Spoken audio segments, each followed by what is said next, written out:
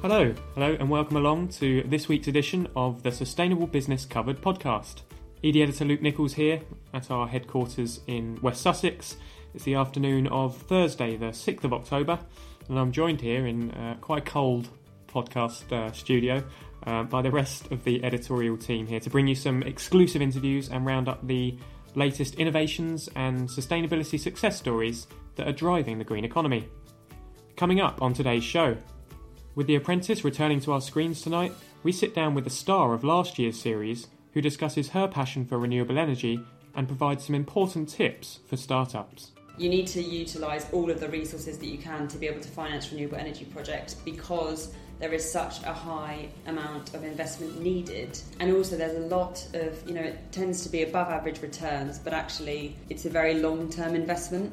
Then we talk backstage with the headline speaker of our latest ED Leaders Club event, who gives a fascinating insight into using retail marketing techniques to drive behaviour change on sustainability.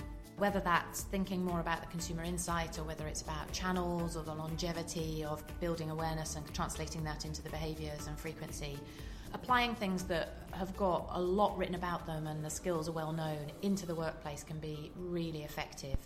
So yes, welcome back to the Sustainable Business Covered podcast for this, our 12th show. I suppose it's technically our 13th show because last week's was a two-parter, but we'll stick with 12. I'm joined here in the studio, as ever, by ED's senior reporter Matt Mace and reporter George Ogilby. How are we, guys? Both shivering? Yes, a bit cold. It stays like this where global warming seems like a far-off reality, doesn't it? Yeah, I was wondering how efficient it is to have a broken boiler. I mean, technically you can't be consuming energy when nothing works, but my breath isn't quite visible yet, so it's not that cold. Yeah, so for listeners, we have got an office here where the heating appears to have broken or just not come on since the summer, and they're looking to repair it. But basically means we're in the corner sort of office or studio here, and it's not really warm at all.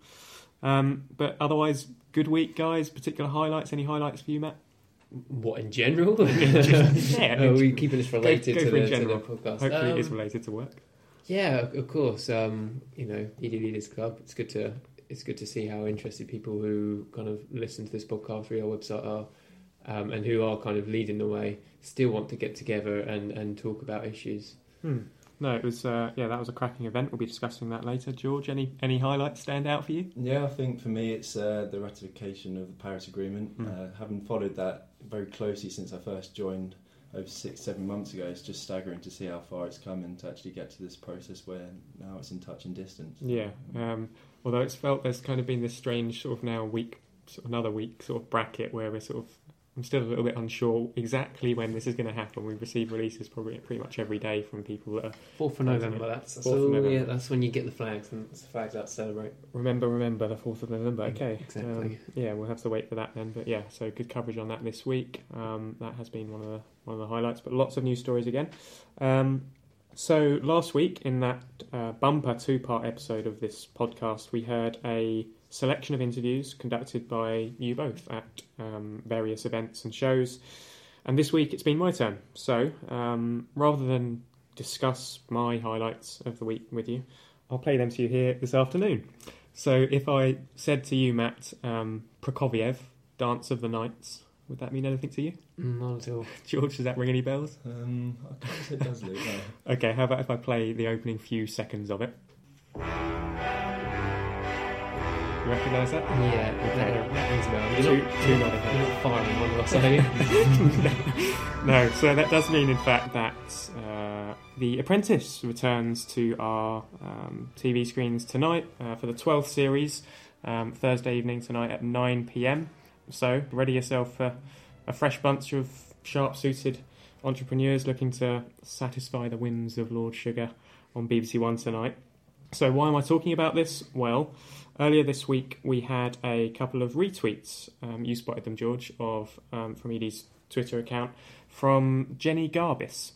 And as a regular watcher of The Apprentice, I thought I recognised the name, and sure enough, had a look at her profile, and she was a contestant on the show last year. Now, there are 18 candidates in each series, so I'm not expecting you to know all of them, but you may remember the episode fairly early on in the series last year, which saw the candidates have to buy and sell produce from abroad. So some of them went over to France, And in that was the episode basically that Jenny actually got fired. I had a look on Jenny's account on Twitter and on her LinkedIn profile and discovered that not only is she interested in the fields of sustainability and renewable energy, because there was lots of tweets about all that, but she's actually become quite involved in it over the past couple of years. So last year she authored a digital guide, which is now for sale on Amazon, I think, and that guide is titled How to Fund a Startup in Renewable Energy. Had a quick skim read through that, and thought it was actually really insightful. It was released midway through last year, which was obviously a tough time to be releasing a book on renewable energy with the amount of green policy changes that happened so quickly in that particular period. But it's a pretty useful document nonetheless. And Jenny's day job is now working for a corporate finance advisory firm based just off of Waterloo Bridge in London. And more recently there, she's actually been involved in a couple of projects that touch on the green energy sector. So it's essentially fusing her two areas of expertise in renewable energy and business development. So given all of that relevance and the bonus that The Apprentice is back on TV screens tonight, I thought this would make a great interview for the podcast. And it does, I think. Hopefully the listeners will agree. So I'm about to play my chat in full. But as a segue into that, let's hear a bit more of that addictive theme tune.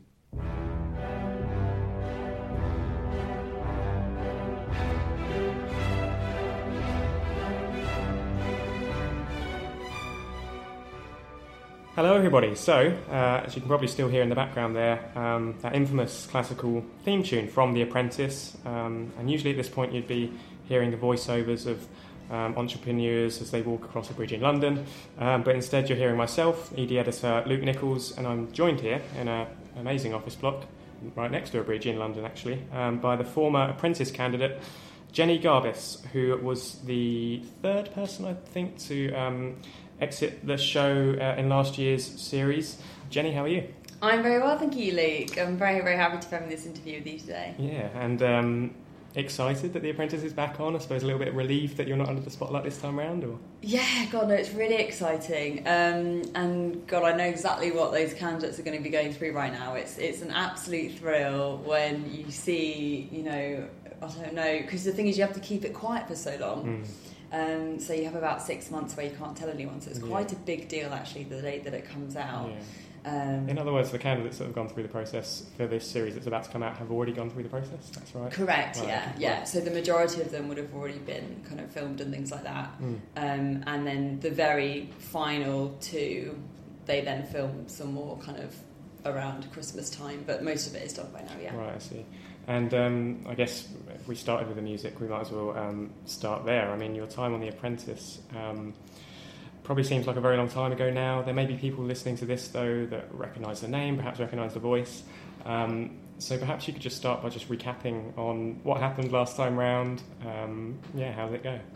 Okay, so firstly, The Apprentice is a fantastic opportunity. So, I mean, there were over 80,000 applicants last year, and I was lucky enough to be one of the 18 chosen to be on the actual show.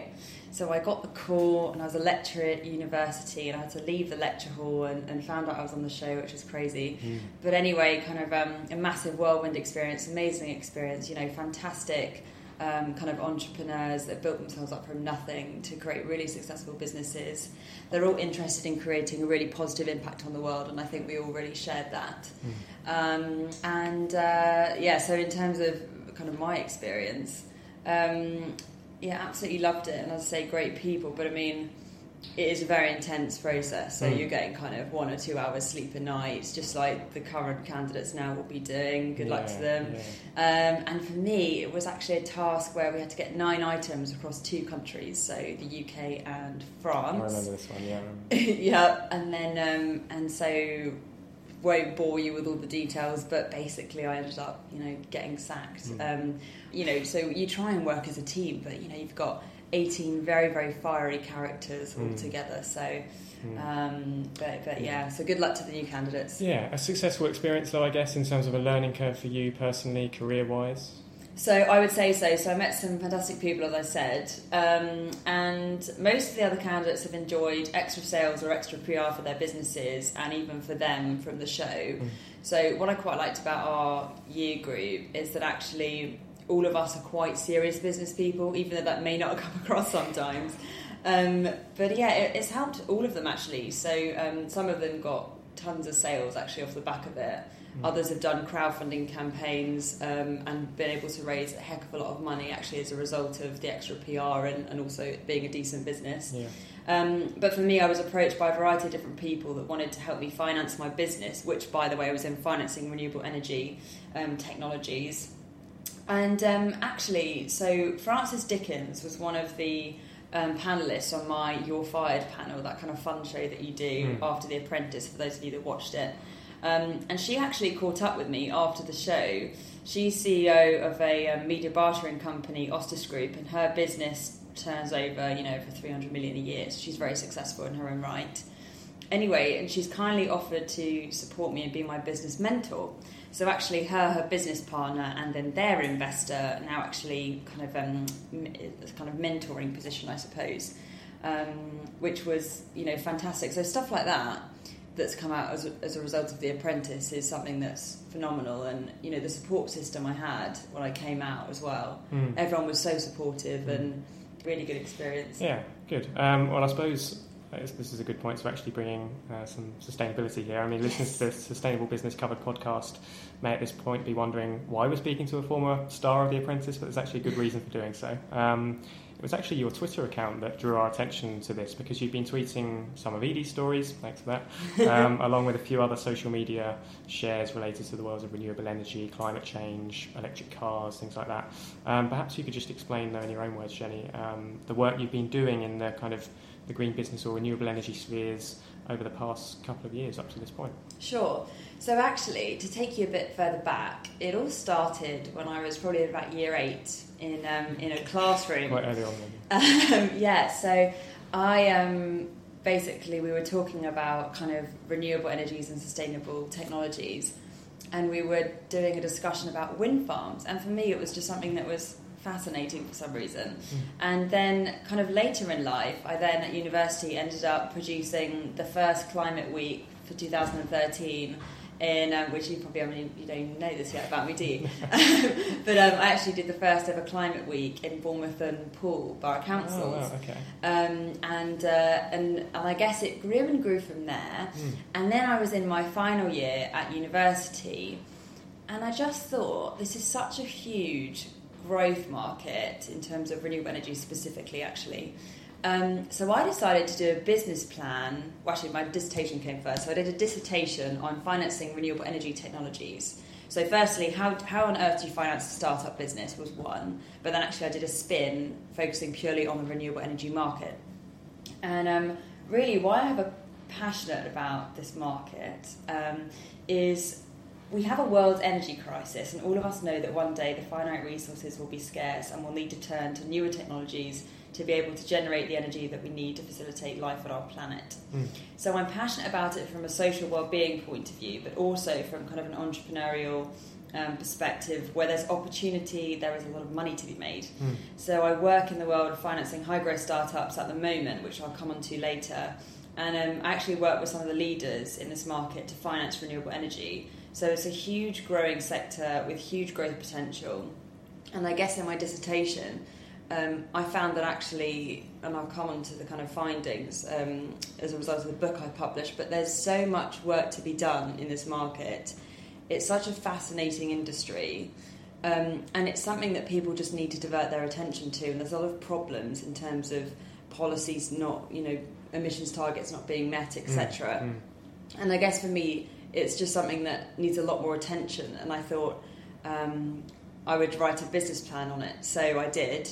And I basically came up with an equity funding platform specifically for renewable energy technologies. Okay. And then it all kind of stemmed from there. Okay, so let's just start with the book then that you've authored. It's part of a guide titled How to Fund a Startup, and it focuses on the renewable energy market. I must admit I hadn't read the entire guide when I was reading a sample of it here on the way, but it does look like you've gone into really great depth with it, thrown yourself into the renewable energy market when putting it together.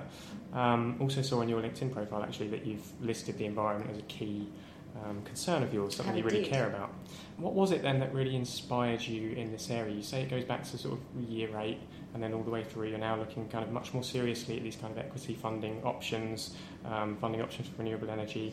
Why are you so passionate about renewable energy development and sustainable business, I guess? Sure. So the recent Intergovernmental Panel on Climate Change report states that all fossil fuel-based electricity without carbon capture and storage will no longer exist by the 22nd century. And all energy will be sourced from renewables, nuclear and CCS-enabled generation. And this innovation burst needs both public and private sector funding. Mm-hmm. And there's more focus than ever on supporting renewable energy innovation in the UK and beyond. And really, for me, it was about being a catalyst to actually help finance renewable energy. So, for example, what I found actually is that globally, there's a $13 trillion funding gap in the renewable energy market, which basically means that you need that much money to be able to facilitate the technology and innovation to then work towards solving the world's energy crisis. Yeah. So in terms of my book then, the reason why I actually decided to publish it and to do something aside from my dissertation, so my dissertation was 160 pages, extremely kind of in-depth research piece. And in that, by the way, I spoke to renewable energy entrepreneurs. I spoke to people like Innovate UK, who were obviously financing renewable energy, and then private investors, institutional investors, larger companies focusing on it, etc. But really, my book was about almost like a PR piece, really, to actually help entrepreneurs understand what is available to them in terms of funding. Because, initially, actually, I wanted to come up with a renewable energy product that I could sell. But then what I realised is that I'm actually better at explaining how to connect people with funding. And that was really a huge interest of mine, which is now actually kind of what I do at the moment, as well as it being my business plan. Okay, and what were the key findings then? Okay, so one of the key findings is actually there's a huge education piece to be done for consumers of energy, and there's a huge disconnect because it's just not front of mind for people to think about where their energy is coming from. And really, what it boils down to is that globally, if our planet has an average temperature rise of 2 degrees above centigrade, a lot of our land is actually going to be covered in water. So it's a huge problem. But secondly, at the time of publishing my ebook, which was 2015, just actually this time last year, there was a $13 trillion funding gap globally in financing renewable energy, and there's a £1 trillion funding gap just within the UK alone. Okay. So policies are made to reduce the amount of emissions we produce and to ramp up renewable energy innovation, and yet all targets are missing and they're simply overlaid with new targets. So, for example, you'd say, I want to reduce energy emissions by blah, up until, 2050. But then when 2050 comes, you actually don't meet that. And instead of them saying, okay, we didn't do that, let's do something else, they just overlay that target and they say, okay, well, let's push it out to 2060. Yeah. So it needs to be more of a priority. So other issues exist, such as renewable energy cannot be the only resource. So actually, battery storage is an ongoing issue. And some renewable energies, or rather some renewable technologies, are great in concept, but then actually produce very little energy as output. So, for example, one of the findings was the entire UK coastline would actually be completely covered in wind farms and wind turbines if you were going to be able to produce enough energy just for the UK. So you cannot have that amount of land available for wind farms, nor can just solar energy be the only provider of renewable energy for our country, etc. But another interesting finding was that people were interested in renewable energy, but there's a lack of understanding. So it's really about education, and then also having mainstream discussions within the media about alternative energies. But actually, to brighten your spirits, it's not all doom and gloom, because renewable energy is featuring more in mainstream media. And more recently, we've had Solar Impulse, who are the first solar plane to travel around the world. This week, Theresa May announced that she'll be ratifying the Paris Agreement this year, and developing countries are doing a good job of sticking to targets to become 100% run on renewable energy. So, for example, Cape Verde by 2020 want to be 100% run on renewable energy. Companies are also vowing to do more. So just in the last few weeks, automotive companies have vowed to be run on 100% renewable energy, just like General Motors, or they're putting a lot of resource into creating affordable renewable energy run vehicles. So for example, Volkswagen have just announced that they want to have 100 million electric cars by 2025, and actually the electric vehicle costs only 30 grand. It's an interesting one, isn't it, the EV market? It's, if you're going to pick a market that really encapsulates the level and extent of change you can see from a sustainability perspective, I suppose, you know, what Tesla has actually done in that market in terms of electrification is radical. And you mentioned Volkswagen, and obviously in the wake or aftermath of what they've gone through, it's amazing the level of shake-up we've seen actually in that low-carbon market. So it's an interesting one for you to have kind of, you know, drawn attention to. I was actually just going to ask you a question off the back of that while you were mentioning some of the changes that have happened over the past year. There have been a lot of them, particularly from a kind of policy perspective, a green policy perspective in the UK. Many of them have been sort of punitive, to say the least. Feed-in tariff changes stands out there quite highly. Support for offshore wind has been scrapped. Yeah. Subsidies for smaller solar projects been ditched. The list does really go on here. We've got Biomass Green Deal. I've kind of noted a lot of them down that have kind of either been axed or subsidies changed. Is that a surprise to you, to see the government taking this sort of chop and change approach to green policy, which could actually be deterring renewable energy investors or making it much harder for startups? So it's a great shame, but I wouldn't say it's necessarily a surprise. So actually, one of the findings of my research was that people are less inclined to invest in renewable energy at that time due to feed-in tariffs, etc., being cut. So without any subsidies, obviously, people are going to be less inclined to engage in renewable energy, and actually they'd rather invest their money elsewhere, potentially. But at the moment, I mean, so I work in investing into high-growth businesses at the moment, and actually I work with, you know, some really large firms actually that are focusing a lot more on sustainable energy, sustainable development, renewable energy, and so on. So just for example, the other day I had a meeting with the Social Stock Exchange, a guy called Thomas Carruthers there, a very impressive guy, but essentially David Cameron helped set this initiative up. So it's kind of like a stock exchange, if you imagine, but the fact that it's a social stock exchange means that it's high growth businesses that can have above average returns, but actually they're all involving some kind of social good. So renewable energy isn't the only stream, but it's one of the streams. Okay. Another company I've been talking to is Deepbridge Capital, and another one is Greenbackers Capital. So there's actually quite a few firms now that are focusing solely on renewable energy, and it's largely on equity funding. So actually, obviously, giving, you know, the company would give away some equity in exchange for financing their business, and then that is how they grow. And that seems to be the way of the world at the moment, because less people are going to be, so for example, banks are going to be less inclined to loan money to such companies. So actually a lot of people are going down the equity financing route. Yeah, okay. Well, we'll get onto that actually in a second, because it's really interesting kind of the way you've moved into post kind of writing that guide. But just finally, I mean, what would be your sort of your key advice then for renewable energy startups, perhaps based on the experience and expertise you gleaned from putting together that guide? Is there any kind of key kind of bullet point tips or advice that you would give to a startup in this area? Well, there's one key one really, which is don't expect to get your funding from one source. So,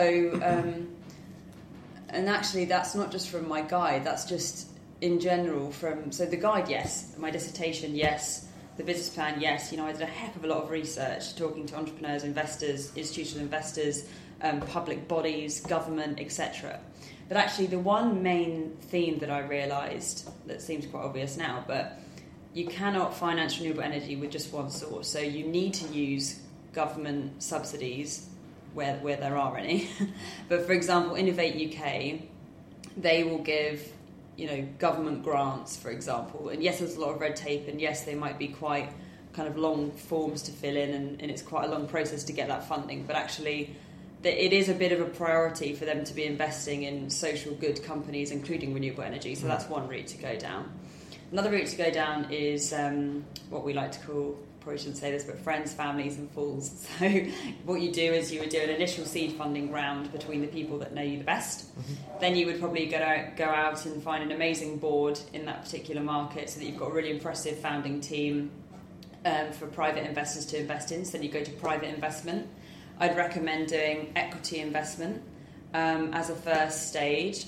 It could be suitable for crowdfunding if you had a product that you thought would engage the audience. So people like Clearly So, Abundance Generation, and a few of them escape me now, but there's quite a lot of firms now that are actually involving crowdfunding in that market, and actually a couple of the names I mentioned earlier are. But really the key thing I'm trying to get across here is you need to utilise all of the resources that you can to be able to finance renewable energy projects, because there is such a high amount of investment needed. And also there's a lot of, it tends to be above average returns, but actually it's a very long-term investment. Yeah. So if I'm an investor investing in renewable energy, I'm not going to expect to get a quick return. So some of the companies that I normally work with will have an exit of perhaps 5 to 7 years, for example. So for an investor, if I put in $250,000, I can expect to get a return on my investment within 5 to 7 years if the company doesn't go bust. Right, so, yeah. Whereas with renewable energy, you're looking at probably 10 years plus. This isn't always, but this is just a lot of them, I would say. So as a renewable energy entrepreneur, firstly, congratulations, because you've actually entered into the market, and that's a great thing. But just make sure that you have enough finance for your business, because the number one reasons why businesses fail is because your cash flow isn't on point and you're running out of money.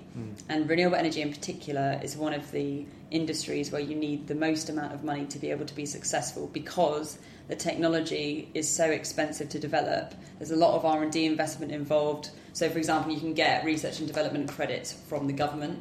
So I think really you need to look at your business and what you're trying to achieve, and also understand which areas can be financed by which kind of people. So, for example, if you're heavily on R&D, I would say go to government.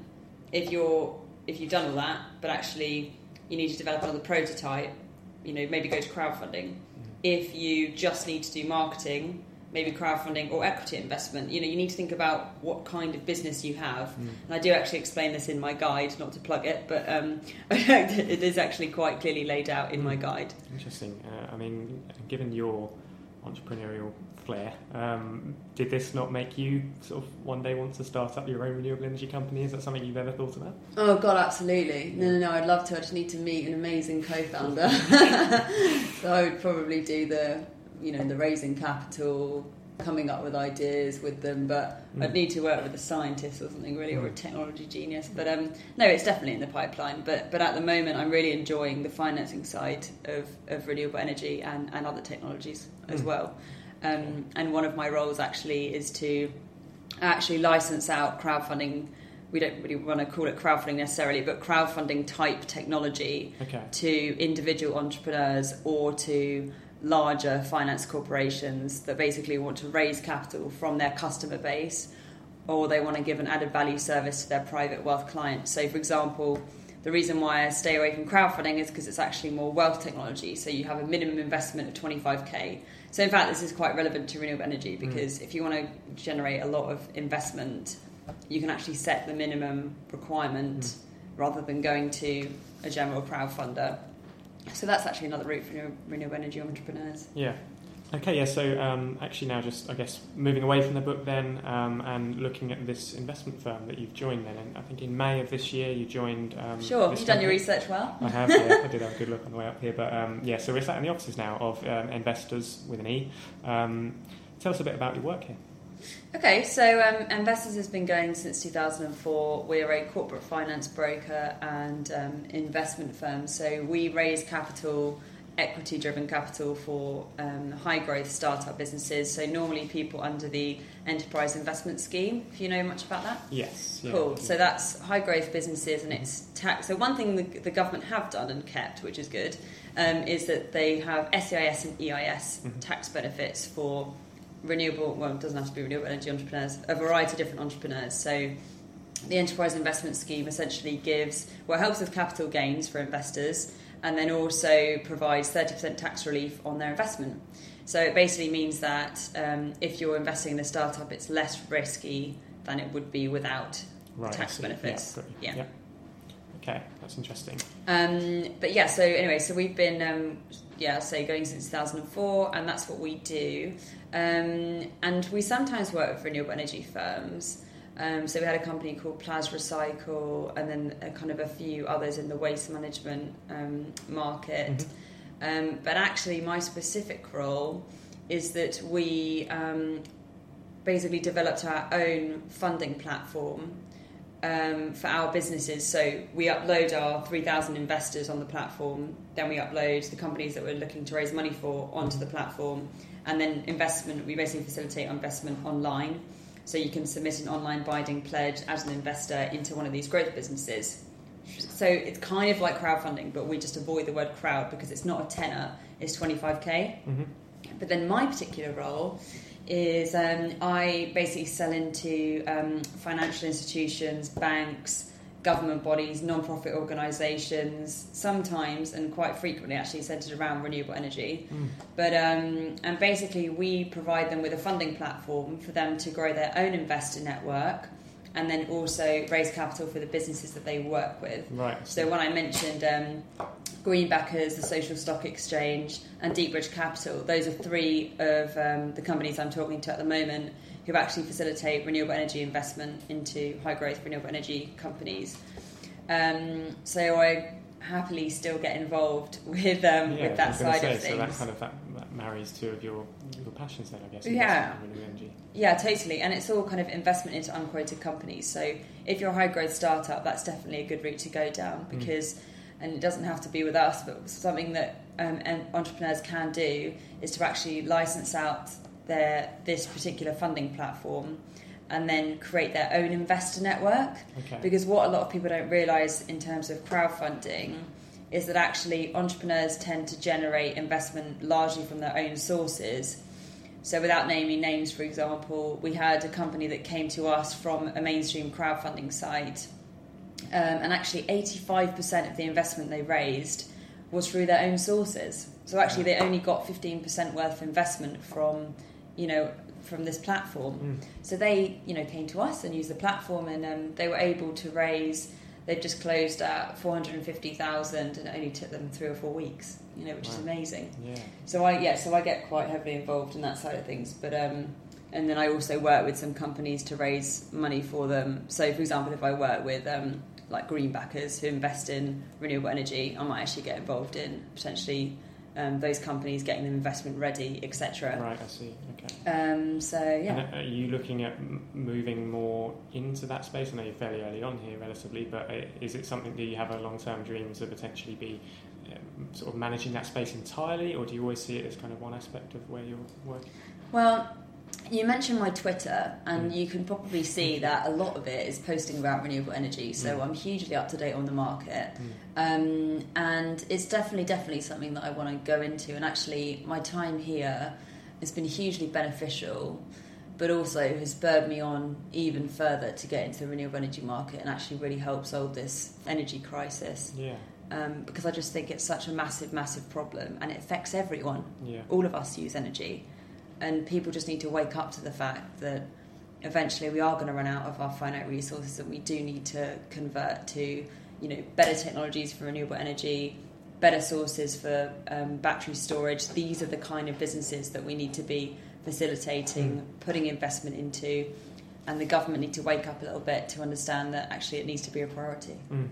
Yeah, and it's fascinating actually that you mentioned sort of going back to when you were kind of, I think you said in year 8, when this kind of sort of passion sort of began.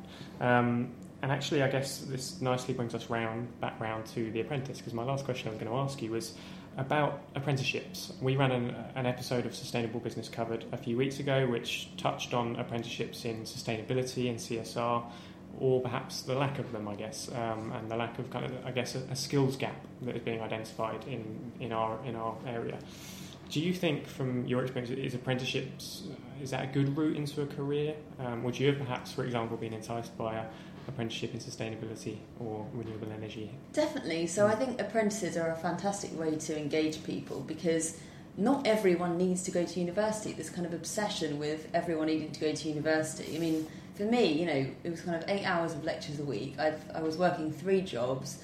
You know, I ended up leaving 3 months early to participate in The Apprentice, having to do a business plan, a dissertation, publishing my book, and also being on The Apprentice, you know, in the space of about a month.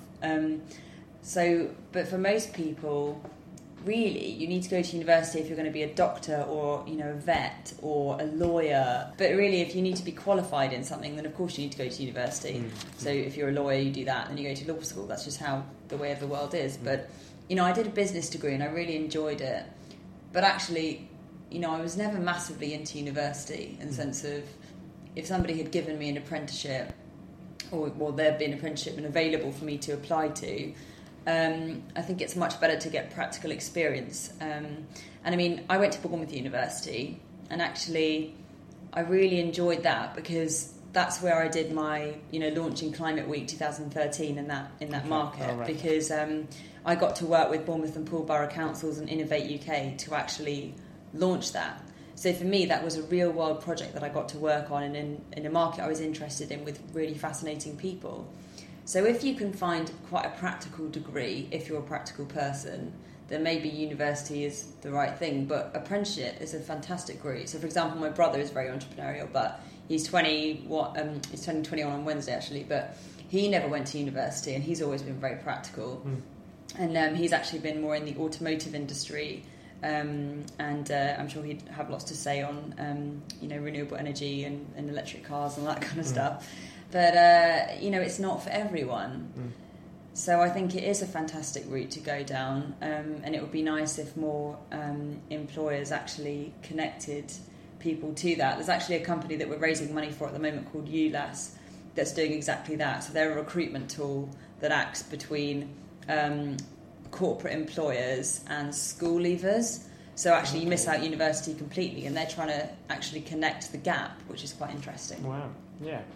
Well, fascinating stuff. It was a great way to end the discussion. Great to see you doing so much after The Apprentice.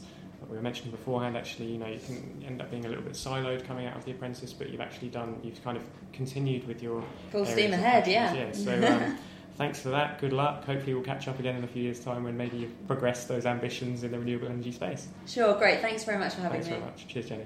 So there you go then. Thank you very much to Jenny for having that chat with us on such short notice. I think it was literally all arranged within the same day of her following us on Twitter. And good luck to her moving forward. Now, moving forward with this podcast, we transition from the entrepreneurs to the leaders. On Wednesday, yesterday morning, we held our 4th ED Leaders Club event in the form of a breakfast briefing. Now, for anyone listening who isn't aware of the club, I will include a link within the story that accompanies this podcast. But basically, it's an exclusive member-only group for sustainability leaders who come together for these free events to share knowledge, expertise, and best practice in the journey to make business more sustainable.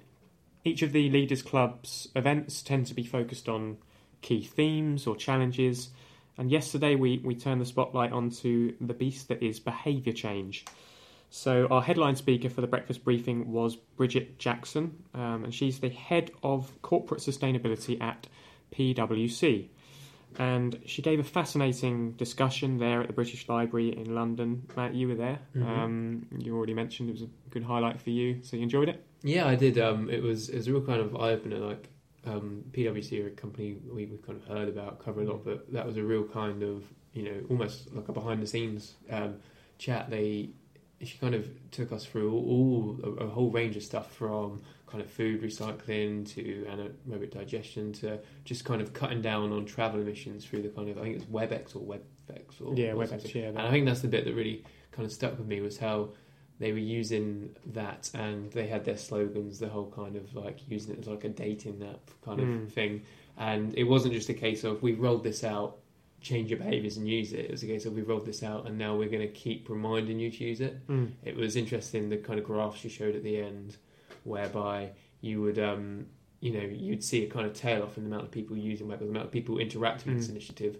So when that kind of fall, or not fall, but kind of, I suppose, slowdown began to happen, that's when they rolled out the next kind of advertisement towards it. It was a good way to measure and influence behaviour change in that aspect. Yeah, it might sound a bit bizarre, sort of talking in about the the dating approach that they took to things, but it was basically what was really fascinating about it was essentially the focus and level of detail she went into on applying marketing techniques, retail marketing techniques, to drive behaviour change. So I won't go into too much detail here, actually. I don't want to give away all of the secrets to success that are revealed at ED Leaders Club events.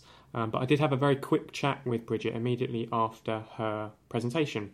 And we discussed the key themes of her discussion and talked about the direction she's taking PwC in now when it comes to driving behaviour change within such a large corporation. Anyway, I'll stop talking about it now. Here's my chat with PwC's Bridget Jackson in full. So here we are then, in the British Library, in the George Eliot Room of the British Library. I'm joined here by Bridget Jackson, Director of Corporate Sustainability at PwC. Bridget, how are you? Fine, thanks. And Bridget has just given a great discussion here for our ED Leaders Club breakfast briefing. The discussion was on behaviour change. It's obviously quite hard to summarise that discussion here in a quick 5 to 10 minute segment, Bridget, but if there was one key point, I guess, that you wanted to make about the theme of behaviour change that you were talking about this morning, for sustainability professionals, is there one kind of key thing you would like to leave sustainability professionals with from your discussion this morning? I guess I've spent the last 6 years applying principles from mainstream marketing into an employee base and how you get sustainable behaviours at work. And I think there's a lot which is in there which can help sustainability professionals, whether that's thinking more about the consumer insight or whether it's about channels or the longevity of building awareness and translating that into the behaviours and frequency. Applying things that have got a lot written about them and the skills are well known into the workplace can be really effective in helping us to make a difference. And one of the key themes, I think, that came out of your session, which really chimed with a lot of the people in the room, was engaging with marketing communications teams on behaviour change. PwC have done some amazing campaigns. You showed us the videos and some of the pictures of the campaigns you've run. How important is it for a sustainability professional when looking to drive behaviour change to get their marketing and comms teams on board and essentially bridge that gap, if you like? So I guess one of the challenges for most sustainability teams is a lack of resources, partly because they're often quite small teams and partly because there's so many sustainable behaviours that we all want to tackle. And I think you just have to work with what you've got. And the internal communications and marketing teams, brand teams, video teams, depending on what's available in your particular organisation, can be incredibly helpful in the delivery of what you're trying to do. On the other hand, I've been very lucky. I've had a lot of sponsorship for the programs we've done and have been able to bring on board people who have got some of those skills themselves, so that we have been a bit more independent and have been able to really work deeply on the insight to get to creative solutions for some of the campaigns we run. Okay, and actually, thinking about one or two of the slides in your presentation, you discussed segmentation in there as a way of kind of driving an effective campaign, measuring it. Is that the right? I mean, for you, you mentioned that it was a route that you learnt from, but wasn't necessarily the right one for PwC. What was your key learning in that area? Yeah, it's right that I spent quite a bit of time looking at attitudinal segmentation, thinking that people's attitude to sustainability would lead us to want to use different types of messages depending on whether they were deep green, a bit green, or not green at all. And we tested this quite scientifically with split testing for quite a period of time, and actually discovered that it wasn't the main driver. And so socio-demographic segmentation, looking at specific parts of your population and your workforce, it can be really useful. And in fact, you can use segmentation to broaden out the appeal of sustainable behaviours. We did that in our Cycle to Work campaign, extending it from just primarily males in Lycra to different types of riders that might want to come to work on a bicycle. And I think segmentation has a really important role to play, but the attitudinal one I don't think is the main dimension. Okay, but there's still, I guess, an element of making these campaigns personal when possible. Yeah, definitely. The messaging that you want to deliver about sustainability needs to resonate with what they're already being asked to do for their core roles. Mm-hmm. So sometimes they may feel like they jar a little bit, and you have to find a way to work with the grain. And it's also possible to tap into people's latent emotions about things in order to really make it personal and to get it to resonate with them. A couple of examples of that are that when we were running a campaign which we've been doing for several years now about online meetings as an alternative to travel, because carbon is one of our biggest environmental impacts. We were not messaging about sustainability at all. It was all to do with building and strengthening relationships with clients, and online meetings as an alternative, another good way of connecting and of building those relationships, because to say please travel less was a more negative message, and so this was something which worked well alongside existing corporate communications. On the other hand, we know that we have a lot of what I might call waste vigilantes, so people who are really keen on recycling and who would like all of their colleagues to recycle, and if you can tap into that with a light tone and some humour, and with personified different types of recycling behaviours or waste behaviours, then it allows them to police each other. It sounds like a strong term, but to work with each other and remind each other of what the good behaviours are. So I think there are times when it's appropriate to talk about sustainability for sustainable behaviours, and other times when you might use more mainstream messaging. That's fascinating.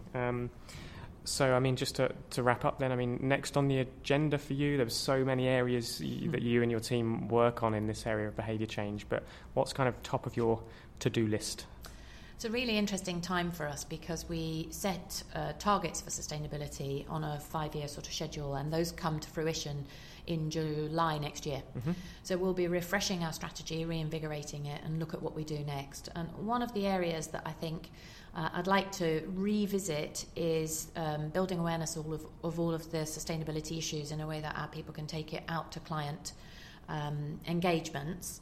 We have ongoing training for it, but the agenda moves so fast, it's so dynamic that there's new topics that pop up, and so the Sustainable Development Goals, for example, I think is a fantastic framework for us all to look at what can we do to contribute to those by 2030 and really make a difference through the client work that we're doing.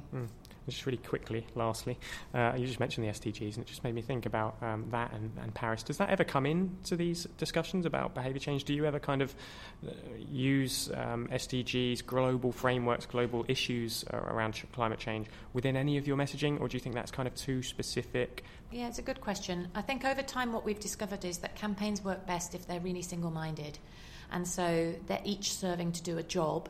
You can draw a line of sight back from that campaign to one of the SDGs, if not many of the SDGs, but we haven't put them front and centre per se, because it can get confusing for people what you're asking them to do. So we think that single-minded campaigns will work best. Okay, fantastic. Well, as you can probably hear, the room has quietened down. Everyone's escaped now from the ED Leaders Club breakfast briefing.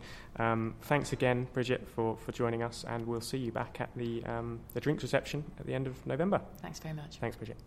Fascinating stuff there from Bridget. A great speaker. We had some great feedback for that particular event as well. And do stay tuned to ED over the next couple of weeks for a full feature that I'm in the process of writing, actually, about PwC's new circular economy ambitions. That's all I'll say about it for now, but should be very interesting indeed.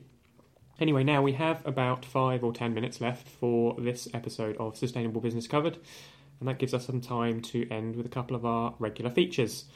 George, well done for not falling asleep over there. Hope you've enjoyed the show so far. It's been enthralling. Good. Now it's your time to shine then. I'm hoping that you've been sat there drawing up your sustainability success story.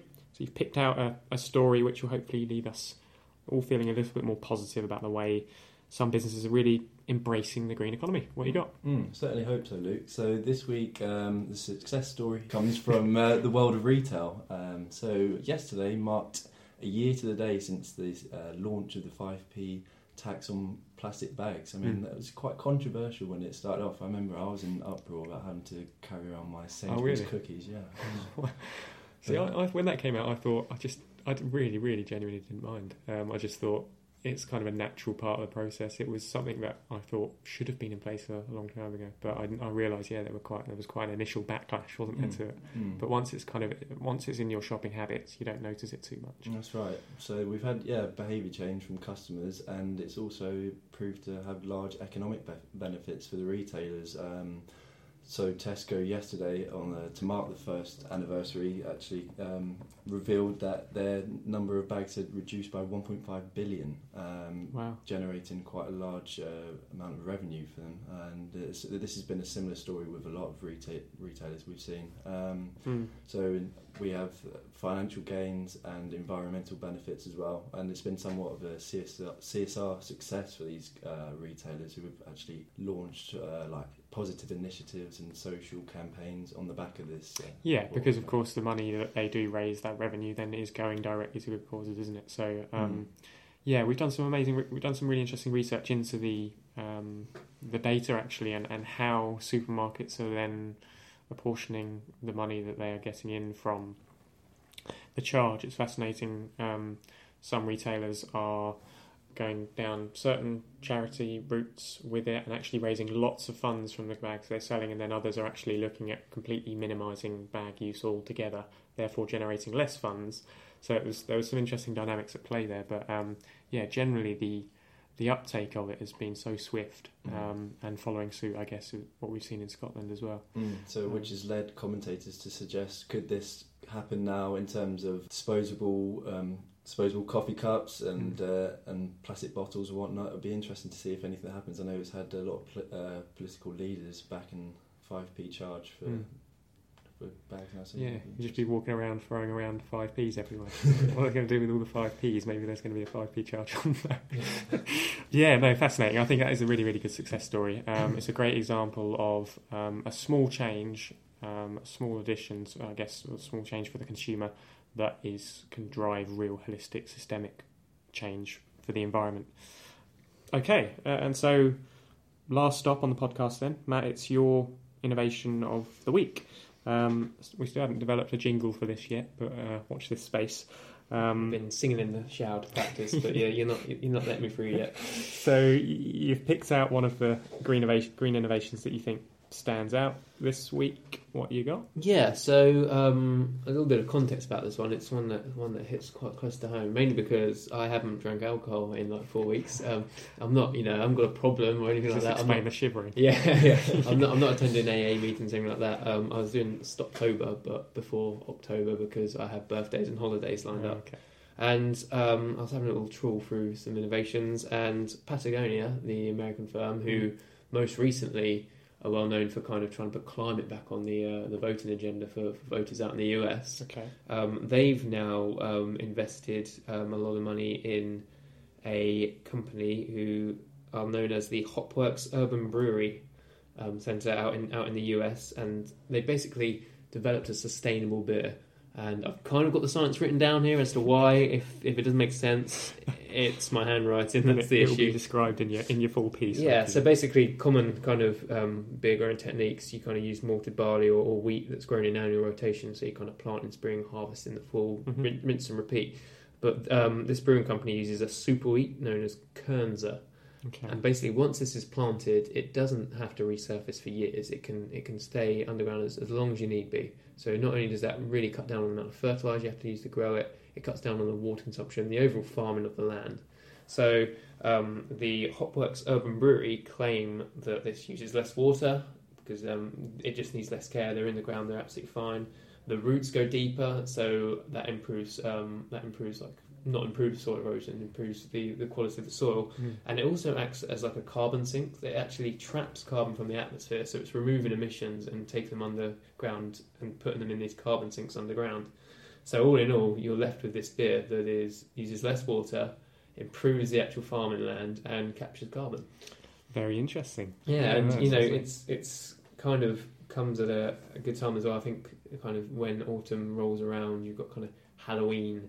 Definitely in South East, you've got Bonfire Night. I'm sure it's one of the Kardashians' birthdays. I'm sure we'll all raise a glass to her at some point. And then obviously Christmas. So it's at the point where I'll certainly be having a few more drinks. Whether or not I can get hold of this, it remains to be seen. But there's a growing trend. There's a Californian company that we use in wastewater to kind of use that in the process of producing their beer. Mm-hmm. There's a company out in Miami that produce edible 6-pack rings to kind of help with that plastic pollution. And obviously you've been out to Heineken to see their kind of carbon neutral facility. We're closing in. If all these companies come together, we'd have the most sustainable product in the world, and it would be a beer, which is a dream come true for most people, I'm sure.